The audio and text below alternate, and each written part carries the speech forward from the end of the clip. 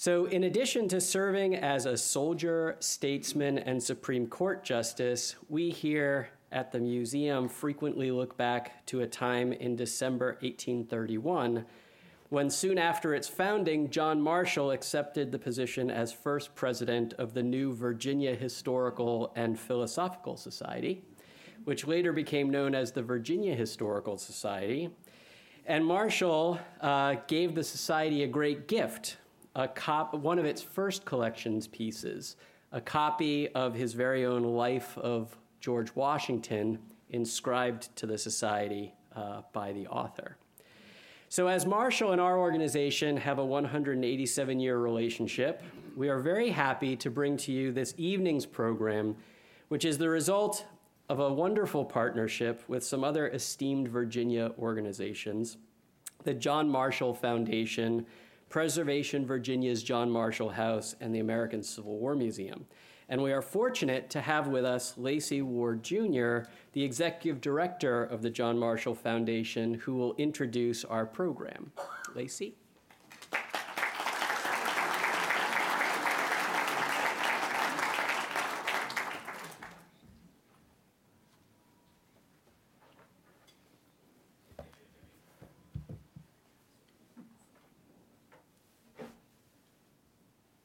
Did you pick up all the papers?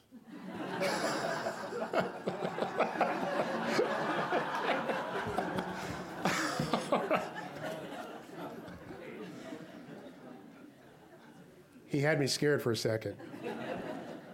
Good evening. I'd also like to point out that Elizabeth Costelny, leader of our partner organization, Preservation Virginia, which owns the John Marshall House, is also with us tonight.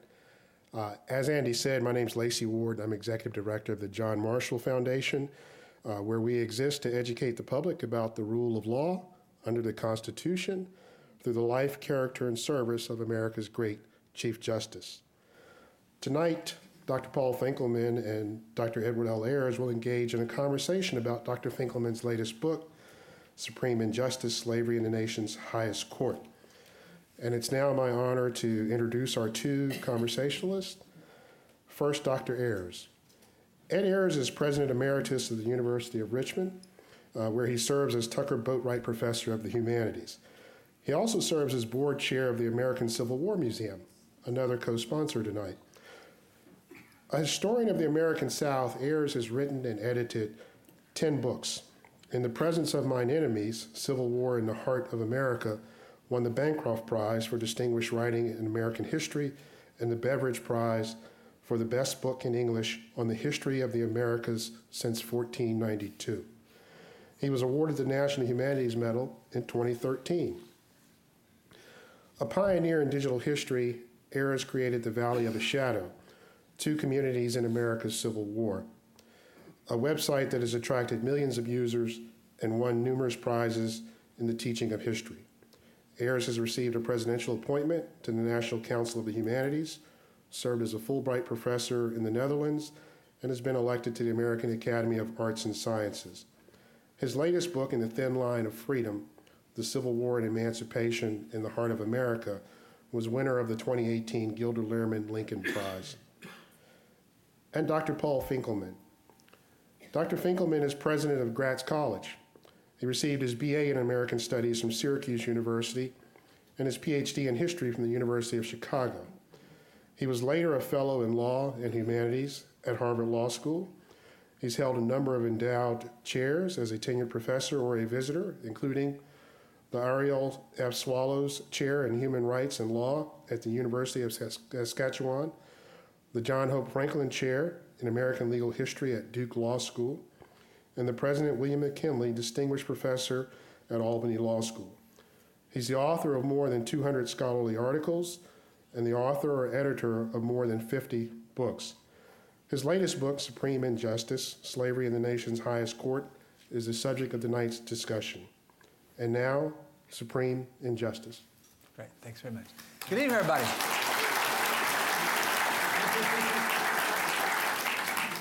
It's good to see everyone this evening. I don't want to undercut our credibility, but I believe the last time we worked together was in Hawaii. a number of years ago. It was a very difficult job Yeah, it was. to get to the venue. Yeah, that's right. But we were glad to be there. We're glad to be with you tonight. And as you just heard from Lacey, Paul is a remarkable scholar who tackles a remarkably broad range of things. And tonight, he's written a brief book that covers a broad range of things. I want to sample this in our conversation and then plant a seed for questions from you a little bit down the line. So, Supreme Court, one of the major jobs is to interpret the Constitution. So let's start with the Constitution, okay? The famous abolitionist William Lloyd Garrison says the Constitution is a covenant with death and an agreement with hell because of its sanction of slavery. Abraham Lincoln and Frederick Douglass disagreed. What's Paul Finkelman think? They're both right, of course. I'm following in Ed's steps. I just became a college president, so I'm having to learn how to say things that are politic. I've watched him over the years transition. I agree. That's an excellent point you just made. So let me explain. The Constitution of 1787 was enormously pro-slavery, and most Americans either don't want to hear this or don't want to think about it. At the Constitutional Convention, the very first day, the debate is how would you structure the new legislature? And Edmund Randolph, the governor of Virginia, suggests that you would count all the people and allocate representation accordingly. And immediately somebody says, well, we should amend this to count only the free people. And right away, you are in the middle of a debate. And the debate is, does Virginia get a substantial number of members of the House of Representatives merely because there are a lot of slaves in Virginia? Virginia has the largest population, but if you take away the slaves, it's the second largest population. North Carolina is the fourth biggest state. If you don't count the slaves, it's the fifth biggest state. These things matter in terms of the allocation of political power. In the end, we get what's called the 3/5 clause. Mistakenly, people think the clause says African Americans are 3/5 of a person. That's not what it says. It says that you will count all the free people, including free blacks, and then you will add to that 3/5 of the unfree people, or the slaves. The result is that the southern states get a huge bonus in the House of Representatives from the first Congress until 1860. Furthermore, because the Electoral College is structured by giving electors based on the numbers you have in the House of Representatives and adding the 2 senators, the South gets a bonus there. Thomas Jefferson would not have been elected president in 1800 if the Electoral College had not folded slavery into the mix. So that was intentional? That was the point of the Electoral College, was to reflect slavery? At the Constitutional Convention, James Madison, the father of the Constitution, gets up and says the fittest thing, which would be, in our language, the most appropriate thing, he says, would be for the people to elect the president. And then he says there are 2 problems with that. One is that the right to vote varies from state to state, but you could easily imagine that could be fixed. And then he says the other problem, which is more important, is our Negroes won't count. And what he means by that is Virginia will not be able to elect presidents, perhaps, because you can't weigh into this slaves. A North Carolina delegate actually taking private notes says what Madison meant by this is that Virginia won't be able to elect its people president if you don't somehow count slaves in the mix. So in one sense, the Electoral College, which is arguably the most undemocratic thing in American politics today, and this does not matter who you voted for in any of 5 or 6 elections where the person with the most votes didn't win. The fact is we're the only country in the world where the person with the most votes doesn't win the election. And that's pretty weird. And this was put in there to balance the power by giving the South extra power for slaves. One quick thing. People often say, well, wait a minute, wasn't the Electoral College designed because the delegates didn't trust the voters? In all the debates at the convention, there is one delegate who says this. And he ends up not signing the Constitution. The rest of the delegates love the voters. Why? Because almost everybody at the Constitutional Convention was a professional politician. Some years ago, there was discussions of term limits. And people said, the founding fathers didn't expect people to stay in office. Are you kidding? Thomas Jefferson gets on the public dole in 1772, and he is not off the public dole with the exception of a year after his wife dies until he leaves the president's office in 1809. He's continuously in office. James Madison is continuously in office. Roger Sherman of Connecticut is there from the 1760s until he dies in the 1790s. These guys are perpetual office holders. They love the public because their voters are electing them. They're not afraid of the voters. So that's good. Okay, so let me ask you. I'm going to ask you. I'm going to push back. So the fact is that slavery is baked into the Constitution, baked into the Electoral College, but how do you account for the fact that it never mentions the word slavery? Okay, a couple of more bacons. Okay. Gratz is the oldest Jewish college in America, so maybe I shouldn't be into bacons. But in any event, the Fugitive Slave Clause says that if your slave runs away, you can go get your slave.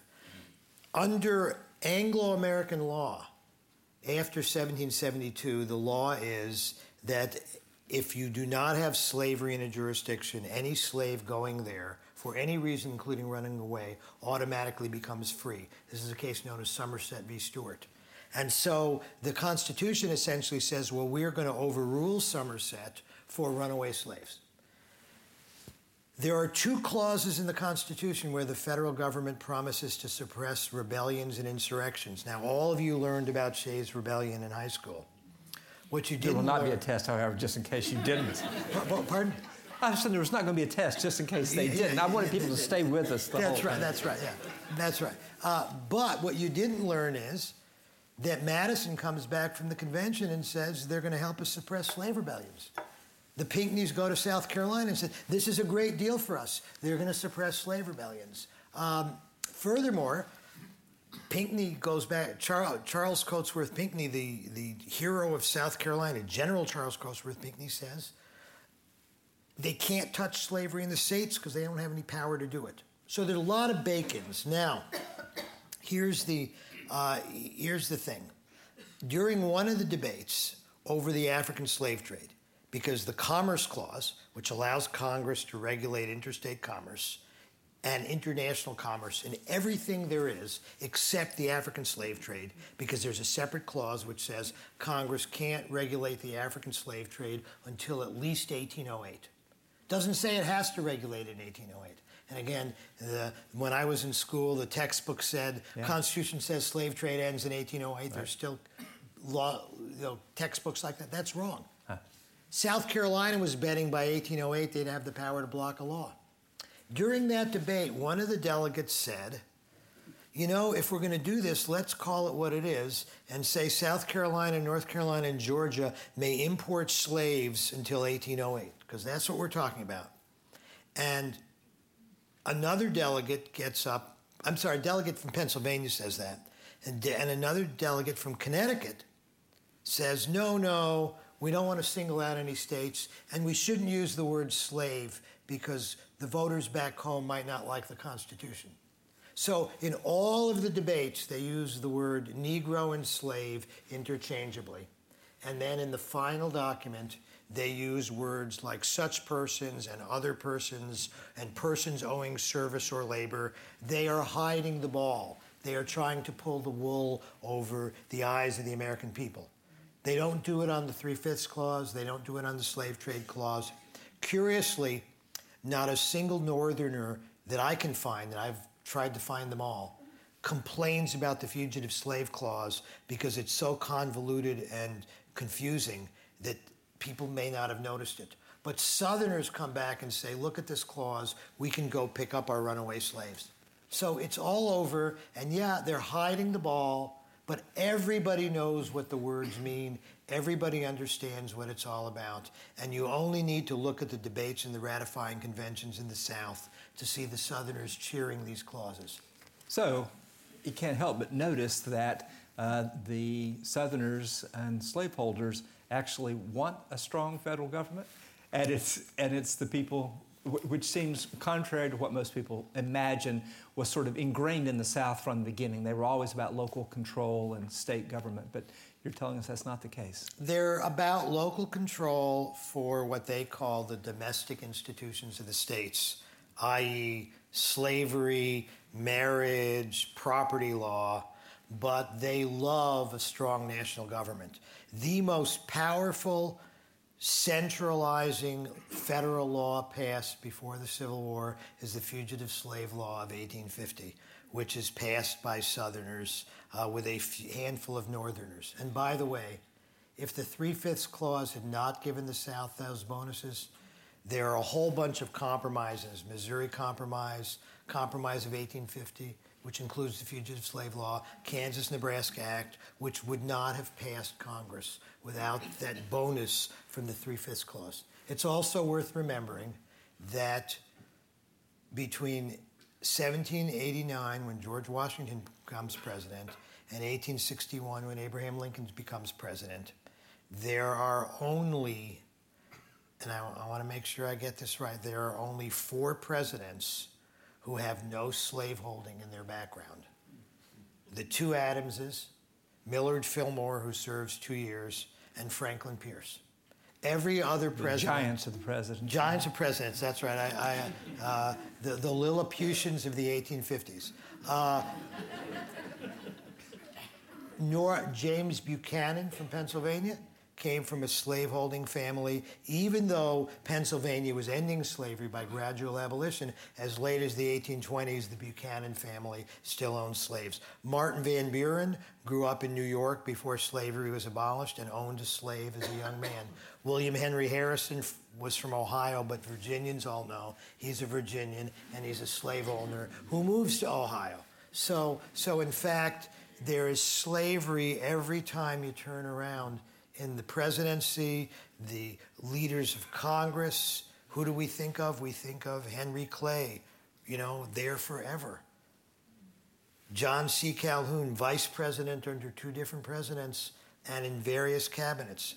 There are no abolitionists. There are no active opponents of slavery who are in anybody's cabinet until the Lincoln administration.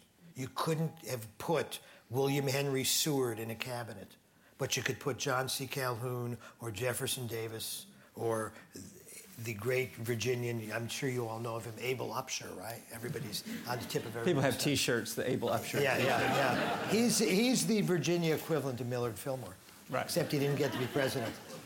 So did the federal government actually help put down rebellions? Absolutely. After Nat Turner's rebellion, the U.S. Navy is cruising up and down the James River.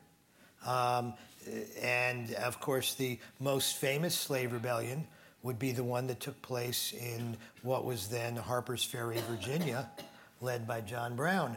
And who put down the John Brown's raid? Not the Virginia militia. Now, everybody here would say, well, it's actually West Virginia, so no wonder. But not the Virginia militia. It was the United States Army, a company of Marines led by Colonel Robert E. Lee and with a lieutenant named Jeb Stuart.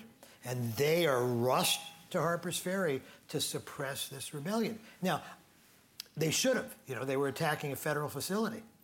But here you have the state of Virginia begging the federal government to put down slave rebellions at Nat Turner, to put down the Harper's Ferry attack. It seems very close to when they were making the case for states' rights and secession, but that's another conversation, okay? Apparently it's not. Well, apparently, apparently it's not in just one way. The claim that secession is about states' rights is made by Jefferson Davis and Alexander Stephens after the Civil War.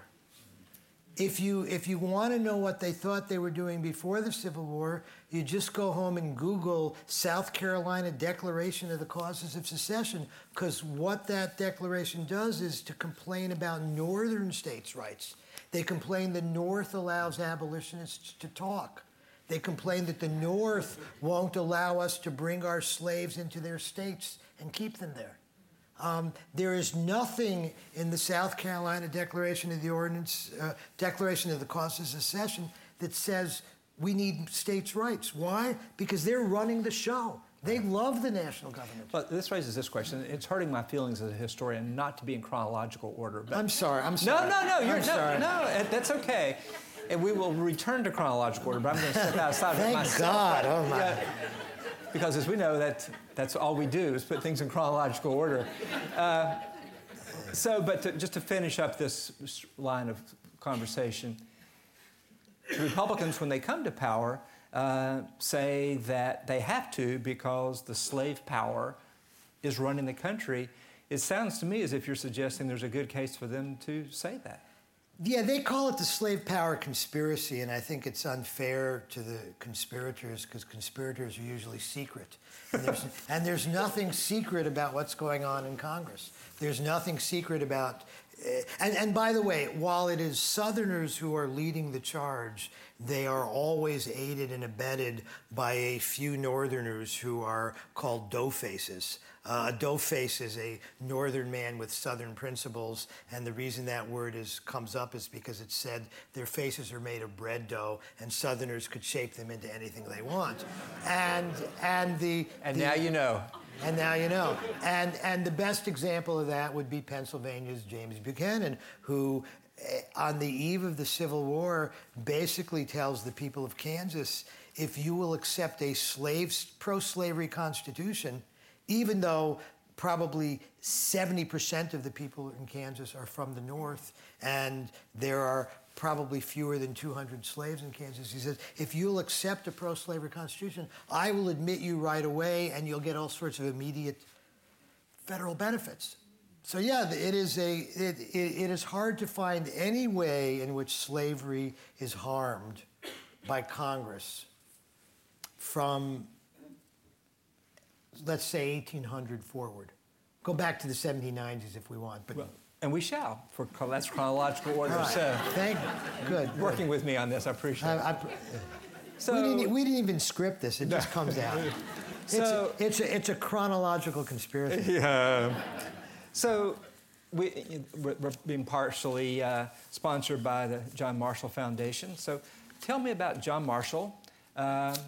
Before we talk about slavery, just tell me about John Marshall, who he was and what he did, and why he deserves all this attention. So John Marshall grows up in rural Virginia. Fauquier. I always have to get my pronunciation right. He grows up... We should have let him just say what he thought it was. He grows up in what is today Fauquier County. Nicely done. It is very rural. It is pretty wild. There are descriptions of young John Marshall wearing a coonskin cap, kind of like Davy Crockett, and carrying a tomahawk. It is the frontier. His father is a man on the make, works very, very hard, ultimately acquires a substantial amount of land, but it's pretty far west. He ultimately acquires about 25 slaves, which would make him, by Southern standards, a planter, but a very small planter. The definition of a planter is 20 slaves plus some land to work. Marshall is educated at home to a large extent. There's one year when they managed to get an Anglican priest to come into town and tutor, and so he gets some formal education. But he's very well educated. His father's very well read. His father's pretty much rough and tumble. His mother, on the other hand, is related to all of the major families of Virginia, including the Randolphs and the Jeffersons. And so he has some patina of being connected to the right people. Revolution begins. His dad is the major in the county militia. He eventually rises to be a full colonel. You should understand that in the Revolution, except for George Washington, there are only 2 ranks above colonel, brigadier general and major general. So being a full colonel is actually a very big deal. And so his father becomes a full colonel in the county militia. John Marshall, following very much Virginia tradition, because his dad's an officer, he gets to be an officer right away at 19. He's an ensign, which is like a phony officer rank. After a little while, he leaves the county militia and joins the Continental Army, serves with Washington, is in fights in New York, in New Jersey, in Pennsylvania. He spends the famous winter in Valley Forge. This makes Marshall very different than, say, Chief Justice Taney, who will be his successor. Taney is from a very wealthy old Maryland family. Except for the 3 years he's at Dickinson College in Pennsylvania, Taney lives his entire life in Maryland and Washington, D.C., very small little circle. As far as I can tell, Taney never spends any time with anybody who isn't from his social class and his background. Marshall is at the campfire with Northerners, with non-Anglicans, with people from different states. He gets a very broad education simply by being in the Army. He also becomes devoted to a strong national government. He is cold and hungry at Valley Forge because the national government is incompetent and weak and can't feed and clothe and provide blankets for the soldiers. John Marshall is a great nationalist and a lover of George Washington because of it. After the war, he becomes a lawyer. He becomes almost immediately one of the most successful lawyers in Richmond. By the 1790s, he's the leader of the Federalist Party in Richmond. And he moves into politics. He serves a number of terms in the Virginia legislature. He again does what every good politician does. He marries well. In this case, he marries the daughter of the treasurer of the state. I always tell my students there are really only 2 ways to make sure that you're going to be wealthy in life. One is to have a good enough sense to pick rich parents, and the other is to be smart enough to marry somebody who picked rich parents. John tries the third, which is to marry somebody who's got rich parents. And he's very successful. He serves in the legislature. He's a very wealthy man. And here I just want to say something about what we're going to get into in a minute. Yeah. As a young lawyer, just married with no children yet, living in an urban setting, in the early 1780s, John Marshall is voraciously buying slaves. And when we read his records of his, we have his sort of personal economic diaries for about 12 or 14 years. He casually says, bought a slave woman here, bought a woman here, bought a man here. Sometimes he names them, sometimes he doesn't name them. Sometimes he names one and says, I bought John and 3 other slaves today.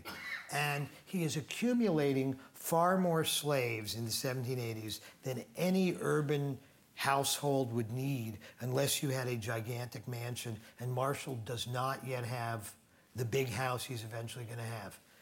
And so one of the remarkable things about Marshall is he figures out that the way to wealth, the way to success, is to invest in slaves, and he is constantly doing it. Ironically, there are 2 entries for July 4th, one in 1784, which is the first anniversary of independence since the war ended, and the other is in 1787 while the Constitutional Convention is meeting in Philadelphia. John on July 4th is buying slaves. Now, you could say he's celebrating American independence by buying slaves because he's an independent person and he can do that. He rises in Virginia politics, and then his great moment comes when he is sent to France to help negotiate with Talleyrand, the French foreign minister, and the Americans are told that they cannot meet with Talleyrand unless they pay a bribe to 3 French officials known as Monsieur X, Y, and Z. And Marshall writes back home about the X, Y, and Z affair. And he is a complete failure with the negotiations in France. He's a hero when he gets back. He's immediately elected to Congress. He serves in Congress until John Adams makes him Secretary of State. And he remains Secretary of State until after John Adams is defeated for the presidency. Last year, we learned a new version of American history that you can never nominate a Supreme Court justice in the last year of your term in office, and therefore they shouldn't be confirmed. John Marshall is actually nominated in the last month of John Adams's lame duck presidency. He's nominated to be Chief Justice. He is confirmed as Chief Justice, but he does not take the oath because he remains Secretary of State until the last day of the Adams administration, and then he becomes Chief Justice of the United States. It's a remarkable career, and he's a relatively young man. Relatively self-made. And by this time, in addition to scores of slaves, and we don't know how many, but we know that he, by this time, probably is in the 50 slave range, which makes him a millionaire by today's standards. He has also purchased at least 215,000 acres of land, basically I-66 going all the way out to Winchester, everything on both sides of it, plus land in Kentucky, plus land in other parts of Virginia. And again, I hope the Marshall Foundation and the people who are studying Marshall will eventually help us learn just how much land John Marshall owned, how many slaves John Marshall owned. And a lot of them would have been in Henrico County. He has a plantation, what he calls Chickahominy, on the Chickahominy, and he is stocking this with slaves. He is buying slaves very quietly. He doesn't tell anybody he's doing this. He doesn't brag about it. And it's not a scandal at the time or anything. Well, it's not a scandal. So how do we put together these two strands of the story, right? So we've got John Marshall, universally recognized as the greatest Chief Justice of the Supreme Court, and basically created the foundations for everything that followed. And I will say it, your book is the first one to point out this degree of complicity in slavery. So how do we connect the greatest Chief Justice of the Supreme Court and this history of Southern slaveholder domination of the Constitution of the nation that it creates until the Civil War? How do the stories intersect? Well, the stories intersect at a couple of levels. One level is, I have to say something that I'm the first one to do it because other historians have not done it.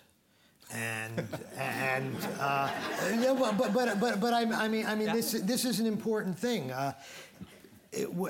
I was reading John Marshall's will, and John Marshall's will says, by the way, thankfully for historians, he rewrote his will 3 times.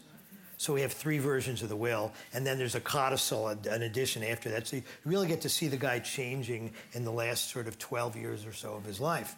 And in the first version of his will, he says, I leave my slaves in Richmond to my wife, and he names 15 of them, plus the children of one of his slaves. From that, every single biographer of John Marshall says the same thing.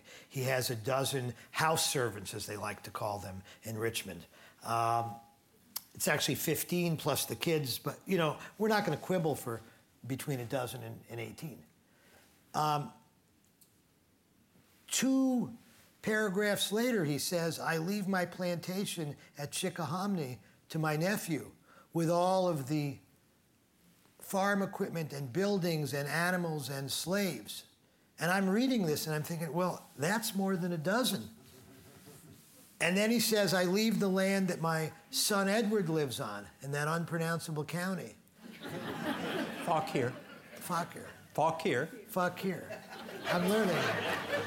With all the usual number of slaves. And I'm scratching my head, what's the usual number of slaves? And then he says, I leave the land my son John Jr. lives on with all the usual number of slaves. And I'm beginning to think, well, this is a lot more than a dozen. And I then engaged a woman named Candace Gray, who's a graduate student now at Morgan State, and who is very skilled at the very difficult task of sorting out census and tax records. I said, can you figure out any of this stuff? She comes back to me and she says, there's 65 slaves at Chickahominy. And I'm thinking, that's a lot more than a dozen. An awful lot more. I was so startled by this that I wrote up a couple of paragraphs, sent it to other Marshall scholars, and said, can I be right? Because it's very weird. You spend your whole life doing history, you're reading books that your friends have written, and you're suddenly saying, all you guys, I can't be right and all of you people are wrong. So one historian graciously writes back and says, I wish I'd done the research you did. And the other one writes back, I was so intrigued by what you did that I went on Ancestry.com to see for myself, which I interpreted as, I'm not sure I trust you. And he came back and said, you're wrong about 65. There are actually only 62 because you counted the overseer's wife and kid. I'm thinking, okay, I'm wrong by 3. You're wrong by 62. Who's closer? He was closer to this. And so one of the things we see is that within my profession, there are people who are so in love with their subject or so blinded by their desire to reach a certain conclusion that they don't want to follow the evidence where the evidence takes you. And I think a historian, during Watergate, Woodward and Bernstein always said, follow the money. And in a sense, with John Marshall, follow the money. The money leads to land. The money leads to hundreds of thousands of acres of land. The money leads to slaves. And then you start looking at his other children. He has one children who isn't in the census in 1820, and in 1840 in his early 30s. I'm sorry, in 1830 in his early 30s, he's got 47 slaves.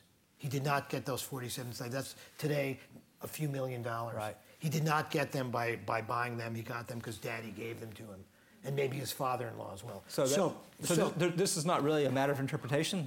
This is what's out there. So the court thing. This is so much fun. So here's the other piece. Every one of his biographers says he heard very few cases on slavery.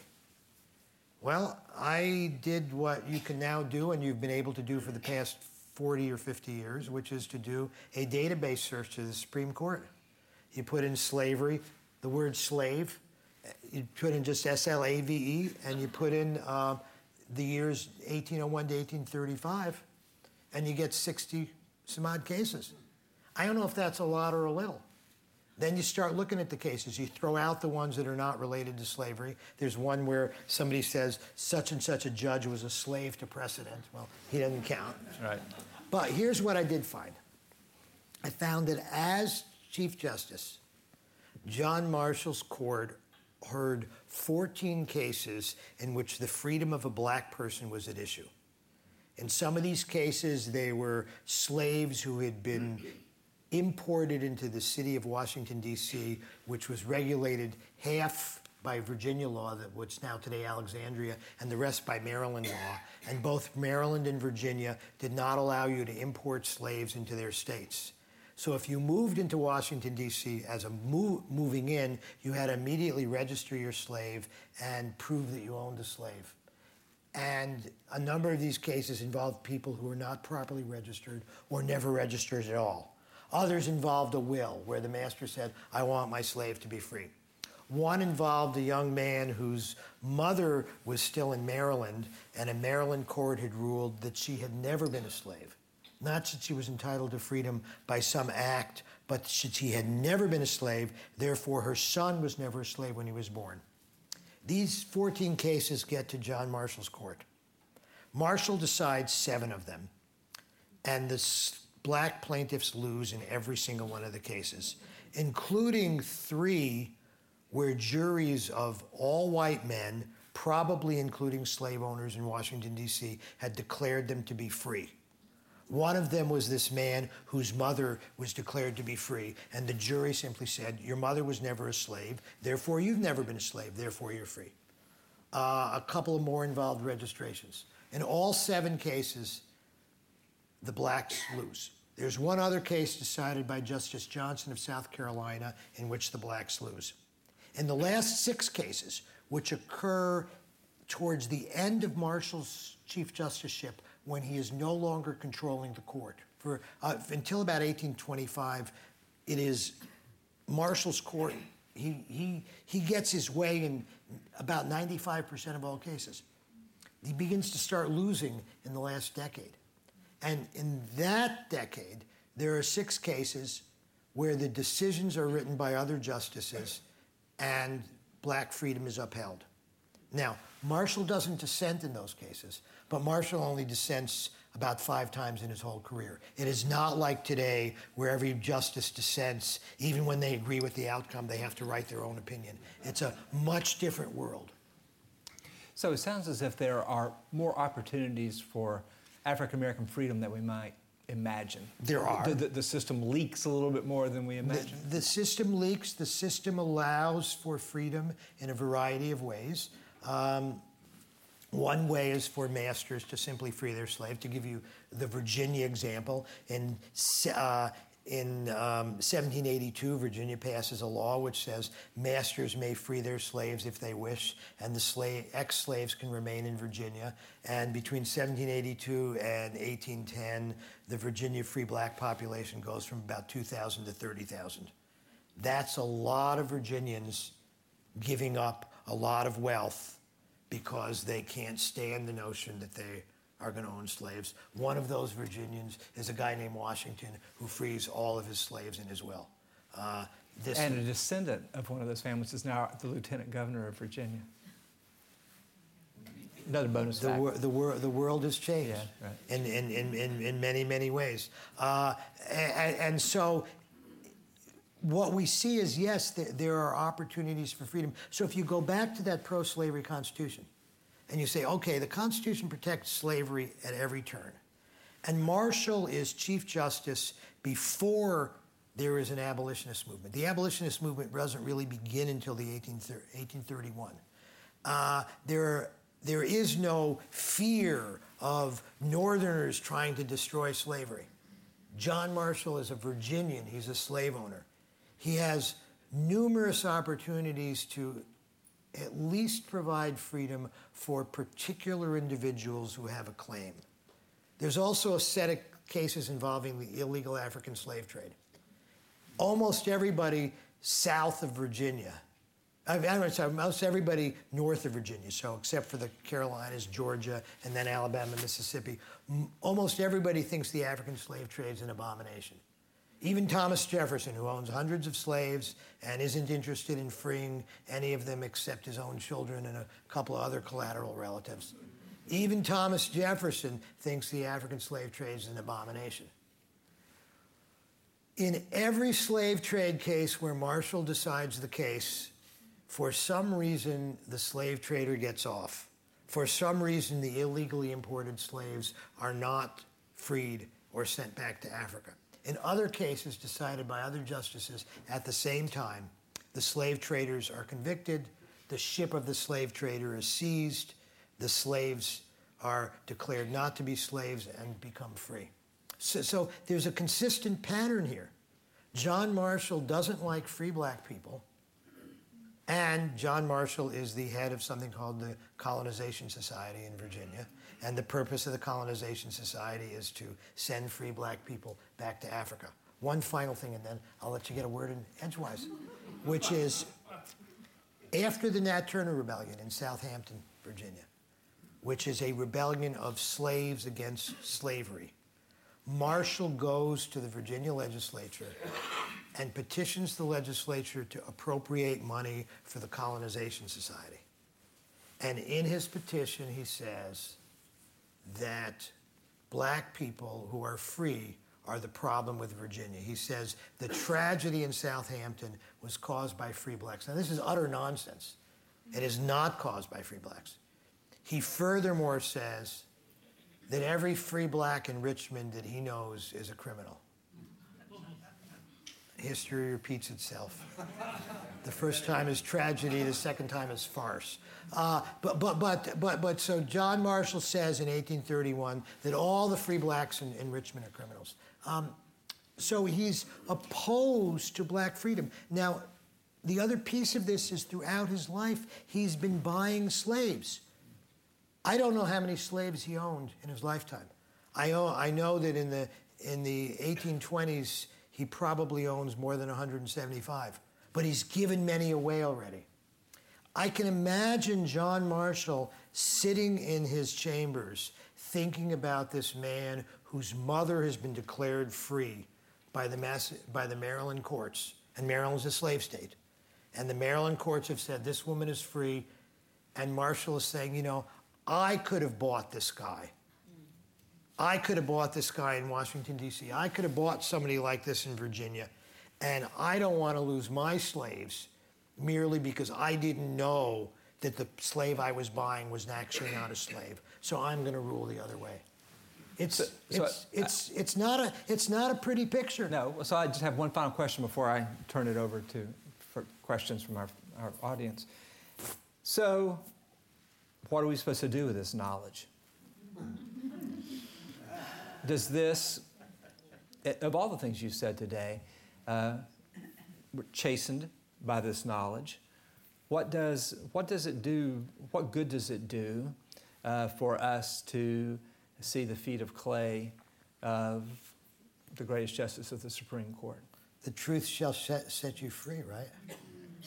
I think the United States has to come to terms with what is not always a pretty past.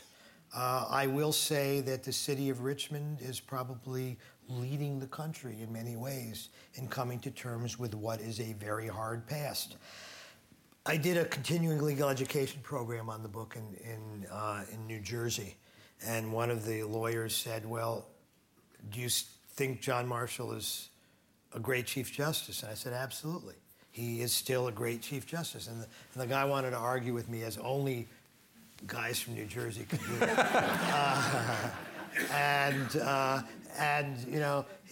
He started arguing with me about, well, he owned all these slaves. He bought and sold people. And by the way, he buys and sells people in his life. The contrast might be with Washington. He wrote the biography of Washington. After the war, Washington says, I do not take men to market like cattle. And he never sells another slave. Marshall sells slaves. When one of his sons dies, there's debt. Marshall owns thousands of acres, hundreds of thousands of acres of land. He owns bank stock. He owns stocks in this new thing called the railroad. He owns canal stocks. He's a very wealthy man. He wants to pay off his son's debts, but rather than taking it from his own capital, he just sells a bunch of slaves. And the sale of a slave means that children never see their mothers again. Husbands never see their wives again. Siblings never see each other again. The sale of slaves is the destruction of people's lives. And he just tells his other son, sell the slaves to pay off the debts. So that's something we have to come to terms with. It doesn't mean that Marbury versus Madison creating judicial review isn't a brilliant decision. It is. It doesn't mean that McCulloch versus Maryland asserting the power of the federal government and the Constitution to do things isn't probably the most important decision done in the Supreme Court. They are. These are very important decisions. They shaped our court. I was talking to Lacey earlier today, and of course he comes from Farmville, where Virginia closed its schools rather than integrated. And he was saying that the decision in Brown v. Board is predicated on Marshall's jurisprudence, and I think that's right. Marshall helps make the court into a great institution.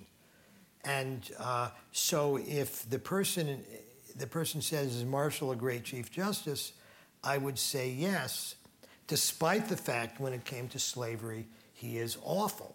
He is abysmal. and he could have done better and should have done better. He knew how to do better. It's not, really, isn't he a man of his times, You got 30,000 free blacks in Virginia proving that men of his times freed their slaves. You've got George Washington, whose biography he writes, freeing his slaves. Marshall could have followed those. Edward Coles, who is James Madison's private secretary, takes all his slaves to Illinois and frees them. So there are people who know better. And one piece of this, I think, is that as Marshall nears death, he burns almost all of his private financial records. All we have left are the notebooks from the 1780s and 1790s. And I suspect one of the reasons he gets rid of his financial records is because he doesn't want some snotty historian like me coming along and counting all the people he's buying and selling throughout his life. But he's doing it, and it's affecting his jurisprudence. And that's a tragedy.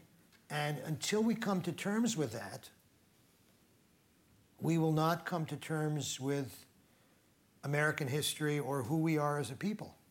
And we will not be better. I have Abraham Lincoln on my tie today. He was the last Virginia president until Woodrow Wilson, right? Because he came from Kentucky, which was a suburb of Virginia.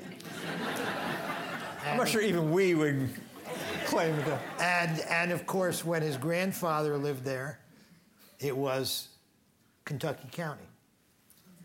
And Lincoln talked about preserving the Union until the better angels of our world come to play. And the only way we're going to get to be better angels is to understand how we got to where we are. And sadly, Marshall is part of that. Right. You should still keep the Marshall House. You should still visit it. You should still donate to the Marshall Foundation to support the house. And the Marshall House should begin to explore seriously the place of the Supreme Court in the U.S. because we have plenty of houses dedicated to presidents, including Marshall's cousin Tommy up in near Charlottesburg, right? Bill. I knew that, but that's what they say in Fauquier County. That's right. But the reality is that we have to come to terms with Marshall, to come to terms with who we are as a people. Right. Thank you very much. So let's hear applause would be great.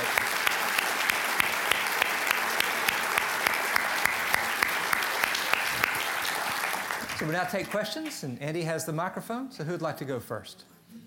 Over on the other side.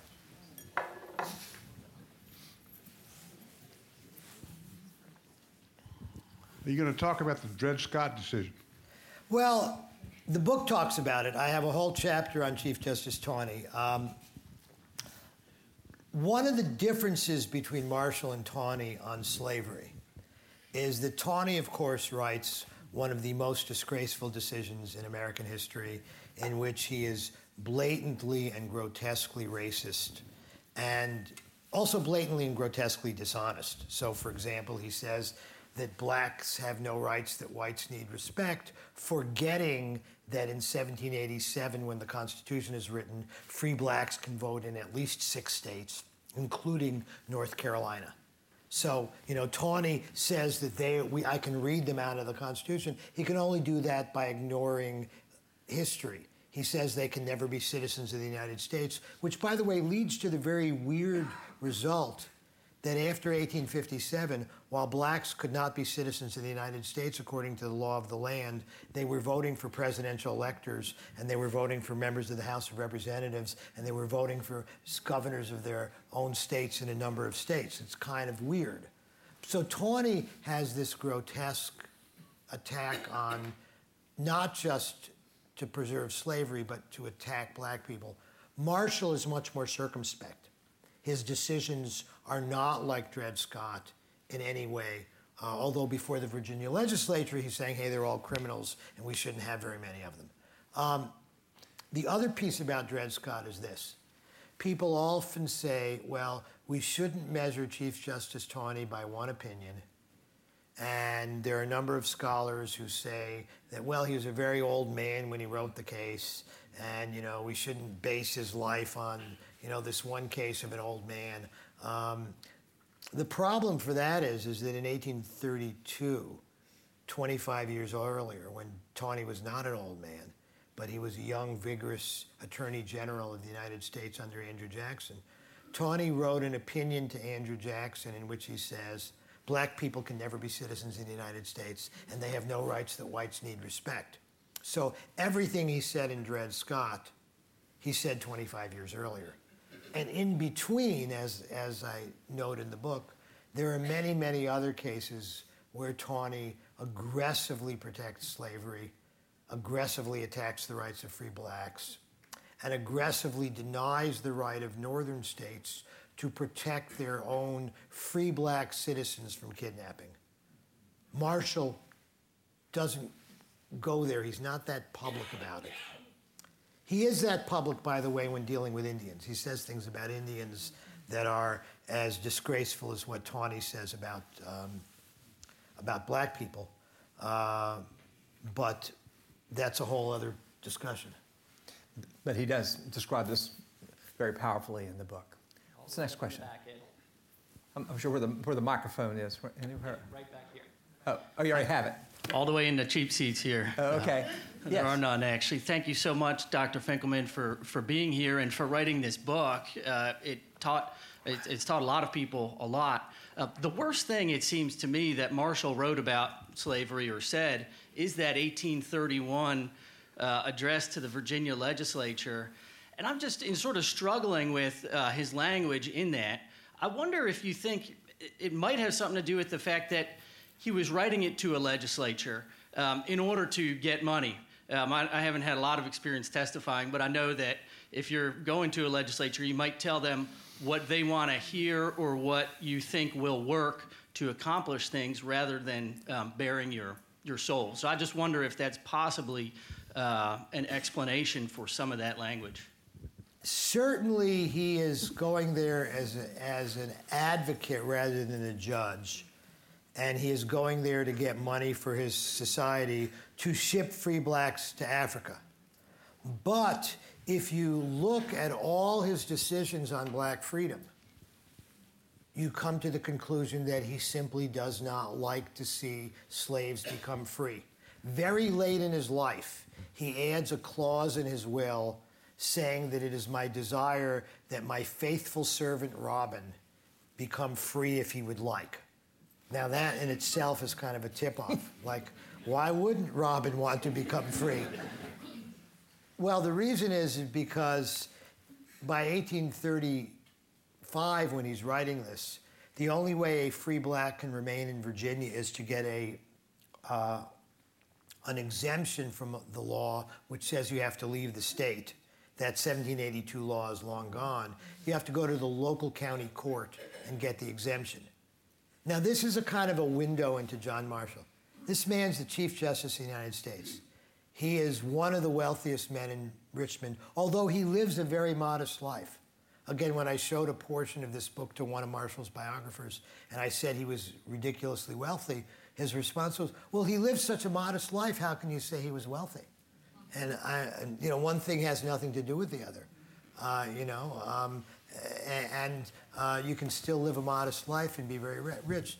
He could certainly have put in his will, I direct my executor to hire a lawyer to go to the local court to get permission for my faithful servant Robin to remain a free black in Richmond so that he can live with his family and friends. And furthermore, I give him a couple of $100, $1,000, something to start life out with. Instead, what he does is he says, I will give him $50 if he remains in Virginia and can get permission to do so, which Marshall knows he can't without a lawyer to help him.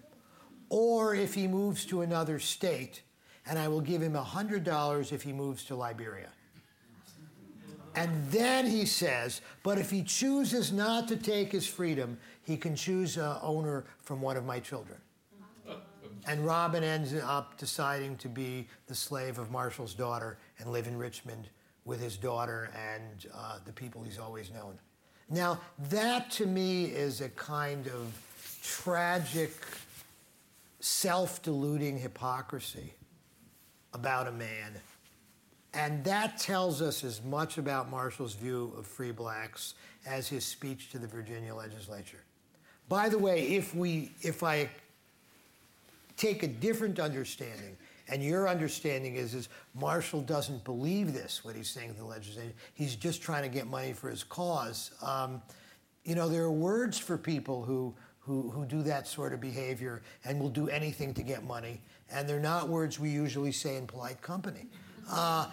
And those words I can pronounce, but We'll take your word for it. But the reality is that I don't think Marshall is saying to the legislature anything he doesn't personally believe, and his jurisprudence on freedom indicates this over and over again. I'll give you one other quick example. There's a case coming out of Washington, D.C., in which a woman named Mima Queen claims to be free based on the fact that the Queen family has always been free, and that the fact is the Queen's great-grandmother, Mima Queen's great-grandmother, was actually a white woman from England. There's nobody alive who knew her grandmother. All of the evidence is what lawyers call hearsay evidence. And of course, there's no documentation. And Marshall says that we cannot allow this suit to go forward because if we allowed hearsay evidence on this issue, all property in America would be jeopardized. All property, all 200,000 acres of land that I know own out west will be jeopardized. In his only dissent in his very long career on the Supreme Court, Justice Gabriel Duval, who had been the Chief Justice of Maryland, writes a very long dissent in which he says, this case is being decided by Maryland law because Maryland law applies in the district. And in Maryland, we always allow slaves to introduce hearsay evidence in freedom cases because, as he says, they have no other evidence. We don't let them learn how to read and write. We don't let them have documentation. And so we always allow this evidence. And then he goes on to point out that there are many cases where you allow hearsay evidence. The easy example, which Marshall would have understood, is if I own land from the creek to the old oak tree, and the old oak tree was chopped down 2 generations ago for firewood, how do I prove where my land ends? By hearsay evidence of where the old oak tree used to be. And so Duval points all this out in his dissent. Marshall ignores it. By the way, if Marshall had ruled the other way, we don't know if Mima Queen gets to be free because then it just goes to trial. Goes back and the court hears it. The jury decides. But Marshall won't even let her offer the only evidence she has. And that, to me, suggests a man who truly despises the idea of free black people. So we have one final question, I'm told. And here it is. You note that in the beginning years of Marshall's term as Chief Justice, he wrote extremely important decisions for the future of the United States. But that later on, years later, he loses control of the Supreme Court, which he apparently had in the first years. Why? Well, he loses control because new justices come on who are not overawed by John Marshall. And James Monroe's appointments are simply more independent. They don't see Marshall as this great man that they have to follow every time he opens his mouth. And so Marshall simply, by the way, Marshall still writes opinions into the 1830s to the very end. He's in the majority a lot, but his winning percentage, if you will, drops. And so he is less powerful. In the early years, it's John Marshall's court.